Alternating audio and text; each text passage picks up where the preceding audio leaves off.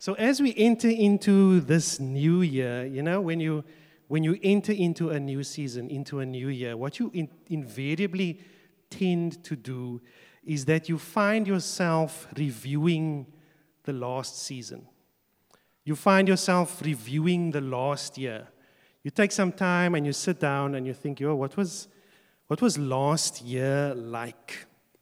And you think about what the events of the past season of the last year were that might have been meaningful to you, that might have made a difference in your life. You think about the things that you've accomplished that you feel proud of. You think about the things that you are less proud of in the last season. You think about the state of your relationships. You think about where you are in relation to the people around you. You think about the things that you started and the things that you didn't start, the things that you started and finished, and the things that you didn't even get to. And then, of course, we think about what are some of the things that I might be able to do better at in this new season that lies ahead. And then as we go through this new process that we do at the end of every season, at the beginning of a new season, we oftentimes set for ourselves new goals for the new year, the season that lies ahead of us. And sometimes we call them resolutions. And so sometimes we might say to ourselves, wow, you know what? In the last year, I wasn't that good at helping others. At the beginning of 2023, I said that was something that I wanted to do. I didn't end up doing that. In 2024, that's something that I want to do. Or you might think that you want to spend more time with your family. Last year, you said you wanted to do that, but you didn't. Things got in the way, whatever the case might be. And this season that lies ahead, you say to yourself, I want to do more of that. Now, many of the things that we say we would like to accomplish, many of these goals or resolutions for the new season, for the new year, that we do want to achieve, many of those things actually relate very strongly to our habits. They relate very strongly to the rhythms that we have set and chosen for our lives. Because many of the things that we want to achieve in the new year require prolonged, asserted time and effort.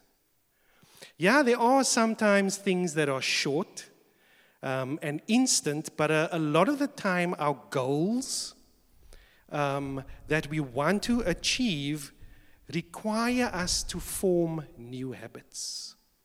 It requires us to reevaluate what some of the rhythms are of our lives and how we would want to shift and change those things in the new season.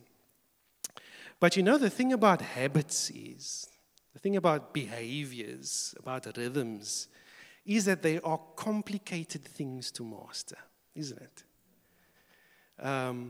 And I've learned this over and over. There was a season when I wanted to turn my keg into a six-pack, and I learned that it would take a prolonged, asserted effort for me to get there. And the same is true, I hear an amen over there.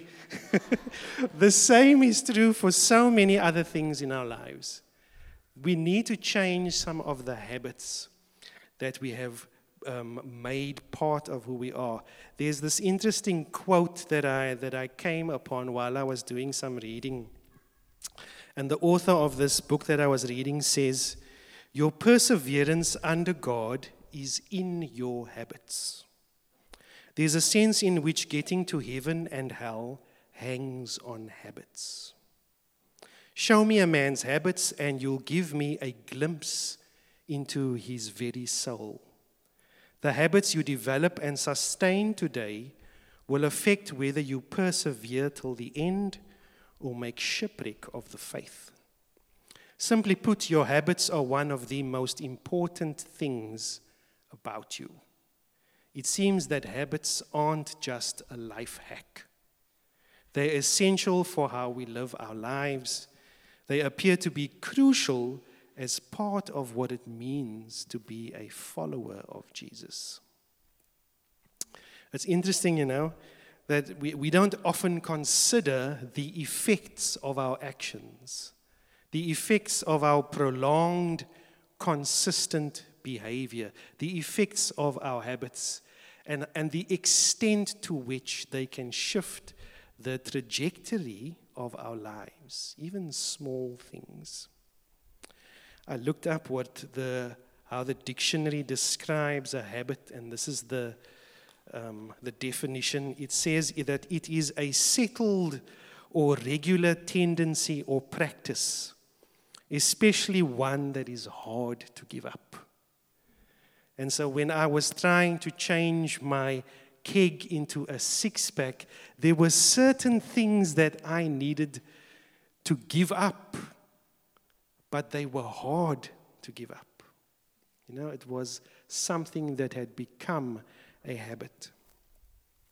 Now, if we follow the story of man, our story, throughout the Bible, throughout Scripture, we note that even God understood that habits play a very important role in our spiritual lives too. We see evidence of this throughout Scripture. Now, this evening, for the next few minutes, I'd like us to take a look at a habit. Habit is a word that could be replaced with a number of other words, as we can see, but I'm just using it because it's something that we use every day. It's probably more helpful to think of it in the sense of a discipline. But I'd like us to look at this discipline or this habit that God's people practiced in the form of a particular prayer. And I'd like us to take the next few minutes to consider the effect of that habit, the effect of that practice, of that discipline, and what it did to God's people. And we're going to read from the Old Testament a few verses from Deuteronomy chapter 6, and we'll read the first 8 verses of that. And this is what that sounds like. These are the commands, decrees, and laws the Lord your God directed me to teach you to observe in the land that you are crossing the Jordan to possess, so that you, your children, and their children after them may fear the Lord your God, as long as you live by keeping all his decrees and commands that I give you, and so that you may enjoy long life. Hear, Israel, and be careful to obey, so that it may go well with you, and that you may increase greatly in a land flowing with milk and honey, just as the Lord, the God of your ancestors, promised you. Verse 4. Hear, O Israel, the Lord our God, the Lord is one. Love the Lord your God with all your heart and with all your soul and with all your strength. These commandments that I give you today are to be on your hearts. Impress them on your children. Talk about them when you sit at home and when you walk along the road, when you lie down and when you get up. Tie them as symbols on your hands and bind them on your foreheads. Now, some of those words I'm quite sure are quite familiar to us, particularly if we focus a lot of our reading on the New Testament. Those words have actually cascaded into the New Testament as well.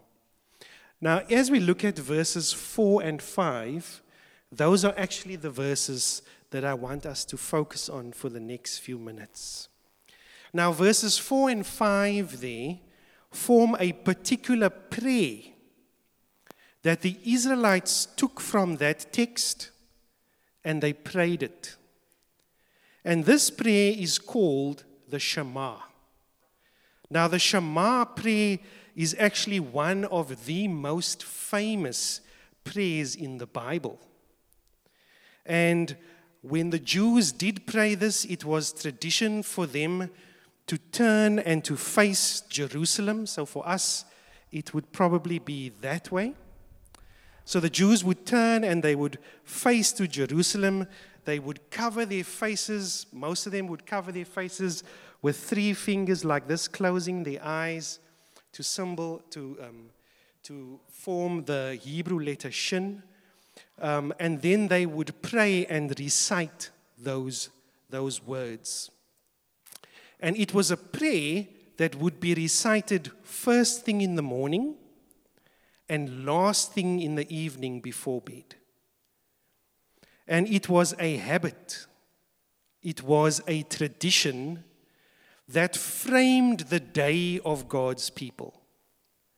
It was something that kept them mindful of His presence at the beginning, at the start of their day, and it was something that kept them mindful of His presence at the end of their day. And so Jews, in fact, right up until today, they will pray the Shema every day. They will start their day with those words, and they will end their day with those words. And so we find this prayer first mentioned here in the book of Deuteronomy. Now, the Shema as a prayer gets its name from the first Hebrew word of the prayer. Obviously, it wasn't in English, it was in Hebrew. And the first Hebrew word of that prayer means to hear, as we find out there in English. It also means to listen, a translation of the Hebrew word Shema. And so Shema could mean to either hear or it could mean to listen. They have 2 different meanings. And this prayer has been one of the most influential traditions in Jewish history, functioning both as a Jewish pledge of allegiance, kind of like, as well as a hymn of praise. There's this story that Jewish rabbis tell of something that happened during World War II, where many families had become dispersed because of the war situation, possibly similar to what is happening right now in the Middle East. And many children were taken because their parents may have been killed in the conflict. And so these Jewish rabbis heard about these children who were being kept in a monastery in the southern part of France. And in their duty in trying to gather together all of these Jewish children again, they decided to journey down to this monastery in the south of France. They arrived there as a group and they spoke to the priests, the Catholic priests at the monastery, and they said to them, "We are gathering together all of these Jewish children again." And the Catholic priest said to them, "We don't know if we can just hand these children over to you again. And besides that, we don't even know, and neither do they in all probability, know whether they are still Jewish or not." And so this was a predicament for these Jewish rabbis. And so one of the Jewish rabbi leaders said, "I know what I'll do." And so what he did was he waited until evening time and he went along with the Catholic priest into the dorm where these children were sleeping. And what he did was he closed his eyes and he covered his eyes with those 3 fingers indicating the first letter of Shema, the Shin letter. And he said this prayer. And he said the prayer, and as he was saying the prayer, he could see who the Jewish children were. They slowly raised their hands and closed their eyes, and they said this prayer. And so it was, in a sense, this pledge of allegiance to Yahweh that had stayed and stuck into their hearts. And so it brought them to a place of belonging and freedom again. Now, coming back to the text there, if you were to read back a few chapters and if you were to continue to follow the story that brings us to these few verses, then you'll notice that in the opening section of Deuteronomy, where this famous prayer first appears, Moses is addressing the new generation of Israel as they prepared to enter into the promised land. It was a new crop of people. Their grandparents and their great-grandparents had passed away in the 40 years of desert travel. And so there was this new crop of people about to enter into the promised land, and Moses shares these words with them. And what Moses was doing was, he was urging the Israelites to not repeat the mistakes and the errors of their parents' generation. He was saying to them, don't do what your parents did as you step into this new season that God has prepared for you.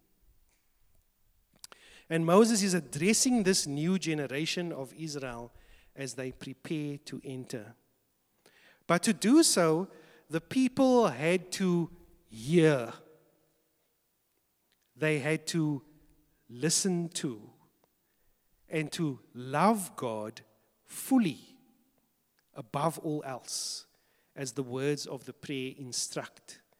And this was the habit that he wanted them to form in this new season. So I want us to look at the powerful words of this prayer to understand why this habit was so important for this people, and how us modern Christians can also find wisdom and a rhythm in this teaching. And so we look at the verbs in these verses of prayer. The opening line there says, "Hear, O Israel," of verse 4. Now that doesn't simply mean to let sound waves enter into your ears. That's not what hear means in this context. Here the word shema, or hear, means to allow the words to sink in. Allow the words to provide understanding. Allow the words to generate a response. It's about action. In Hebrew, hearing and doing are the same thing. And the next instruction in the prayer is to love the Lord your God. Now, what we translate into English as love here is the Hebrew word ahava. Ahava. And ahava, or love, is not about the warm, fuzzy, emotional energy that we feel when we like someone or when we are enjoying something. Much like listening, biblical love is about action. And so you avah someone when you act in loyalty and faithfulness. And so for Israel, loving means faithful obedience to the terms of their covenant relationship with Yahweh. And those terms are the laws and the commands that make up the body of this book, Deuteronomy, if you did a study on it. Obedience to these laws, to hear and to love, is not about legalism. It's not about trying to earn God's favor by doing those things. It's about love and active listening. It's about relationship. It's about give and take. It's about hearing and doing. Now, if an Israelite loves Yahweh, then they can more easily respond to God's teaching and to His guidance. And this is why the words listen or hear and love are so tightly connected and repeated throughout the opening speeches in the book of Deuteronomy that Moses made. Now, as I mentioned, this prayer, verses 4 and 5, would have been recited every morning and every evening by the followers of God, the followers of Yahweh. Now, as we start this year, how will we begin our year? How will you begin your days? What will form the rhythm of your time? Or will 2024 be a new year, but with the same old you? This prayer is about listening to and loving God. But the prayer continues there, as we see. It says, you shall love the Lord your God with all your heart, with all your soul, and with all your strength. In other words, the people are to love God with all of their beings, with everything that they can bring to Him. Their knowledge, their existence, everything that they are is to love God with action, with obedience, and with faithfulness. Now, the words of this prayer take on an even deeper meaning when we look at the context of the ancient Israelites and see how countercultural it was for them to serve one God above all else. You see, the Israelites were a people who had been immersed in polytheistic cultures for generations. Polytheism is the belief in or worship of more than one God. So they had always been amongst peoples who worshipped many gods. They had a god of this, they had a god of that. They had a god for everything in their lifestyle. And so this was the influence that they were constantly exposed to. And so a very important part of this prayer was for them to realize and to recognize that the God of the Bible, the God of the Hebrews, the God of Abraham, Isaac, and Jacob is one, not many. And so from their beginning in Canaan, as we read in the scripture, to the long years in Egyptian captivity at least, to their traveling through Canaanite territory in the wilderness, the Israelites had always been surrounded by people worshiping many different gods. It was the way to do your religion. And so, Moses, under Yahweh's leading, believed that loyalty, obedience, and love for their one true God would be the only way to life. And that one of the greatest threats to Israel's future would be dividing their allegiance between different gods. And so the Shema was prayed daily to remind these people constantly that Yahweh alone was the one true God. Now, we live in a time today when there are many things that want to be the essence of what we hear, of what we listen to, and what we end up loving. Think about what some of those things are that consume your hearing today. What are some of the things that demand that you listen now? What are some of the things that want to take and absorb your time and your love? And so there are many things today that have their own version of Shema, that say, "Hear, O Bevan, I demand your attention. I demand your love."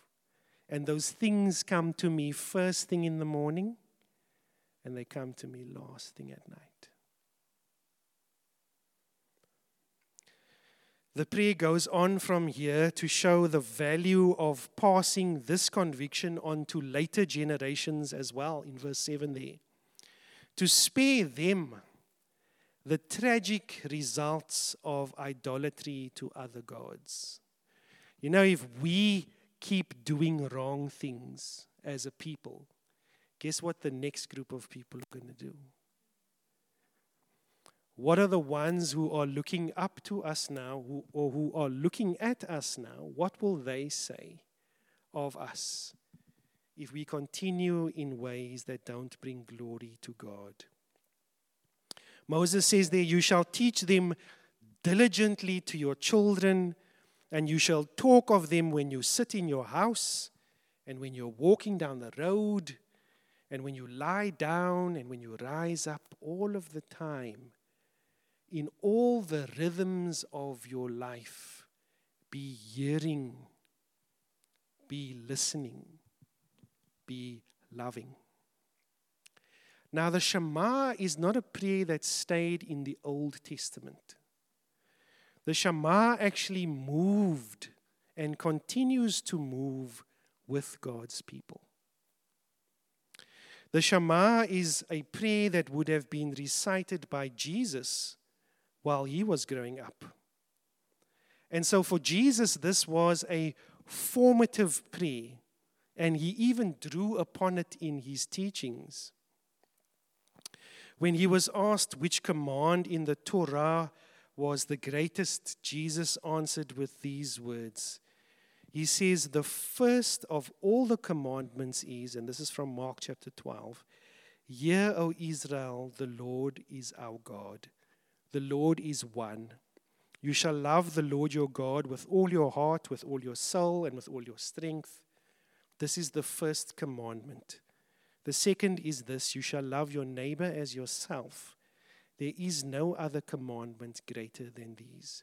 When Jesus was asked that question that made him give that answer, he did not just grab that out of the air. Those were words that had become part of him because of the rhythm of the lifestyle that he had been following. And so we see how the outworking of this habit, of this tradition, is reflected also in the essence of Jesus' teachings. And there are many more. Another one that I just want to mention from the New Testament comes from the book of Revelation.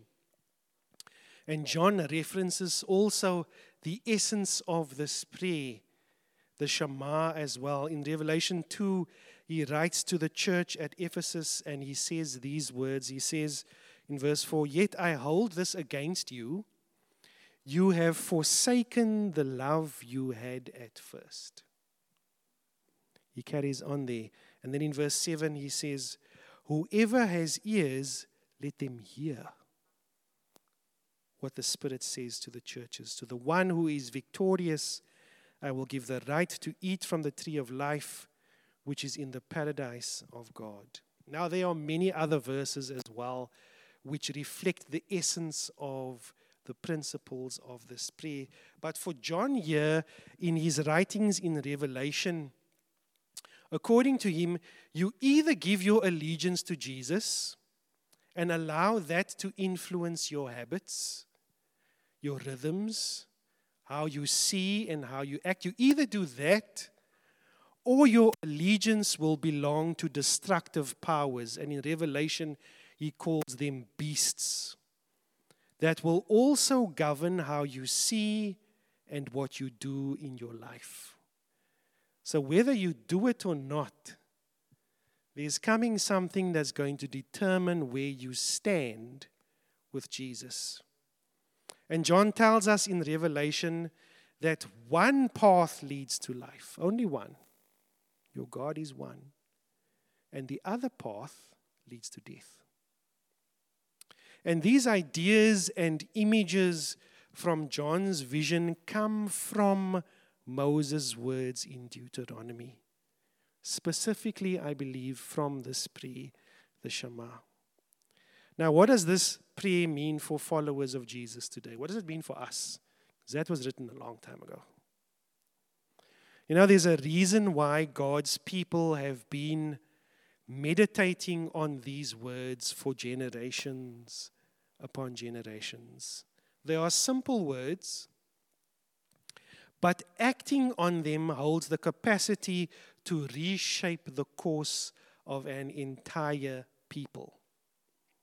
I wonder if many of the conflicts that we see in the world today would have even started up if people held fast to the principles that are communicated in God's word. For God's people, praying this prayer every day kept God's love and His loyalty in the forefront of their minds. And it drove them towards obedience. Not out of obligation or out of duty, but out of love. And Jesus' words in the Gospel of John also echo the Shema. He says there in John 14, the one who has my commands and keeps them, that's the one who loves me. And he who loves me will be loved by my Father, and I will love him and I will reveal myself to him. He's saying there, the ones who hear me, the ones who listen, are the ones who I will reveal myself to. Following Jesus is about love. That sounds warm and cushy. But as we receive Jesus' love, we respond with gratitude. Something happens inside of us when we receive his love. We respond with gratitude, with humility, and a commitment to honor and love in return. Love kind of generates more love, which results in faithfulness and obedience. And these are truths that can literally transform us from the inside out. Having habits and disciplines formed around truth and keeping that at the forefront of our minds and acting on them daily as we enter into this new season, just as the ancient Israelites did, I believe will change how your year begins. It will change the rhythm of your days. And it will change how this year ends. And so as we enter into this new season, I want to encourage you to hear. I want to encourage you to listen. And to know that your God is the one. There are many other gods out there who want our attention and our love and our devotion. Know that the God that you came here this evening to worship, he is the one. And I want you to explore that this year. Make that the most important one of all of your habits. And see what loving Jesus can do when we place him at the center. I want to close in prayer, but maybe this evening you find yourself in a space where you don't feel motivated. You know what? You're in a space where you don't think that you can hear. You don't think that you can listen even as we enter into this new season.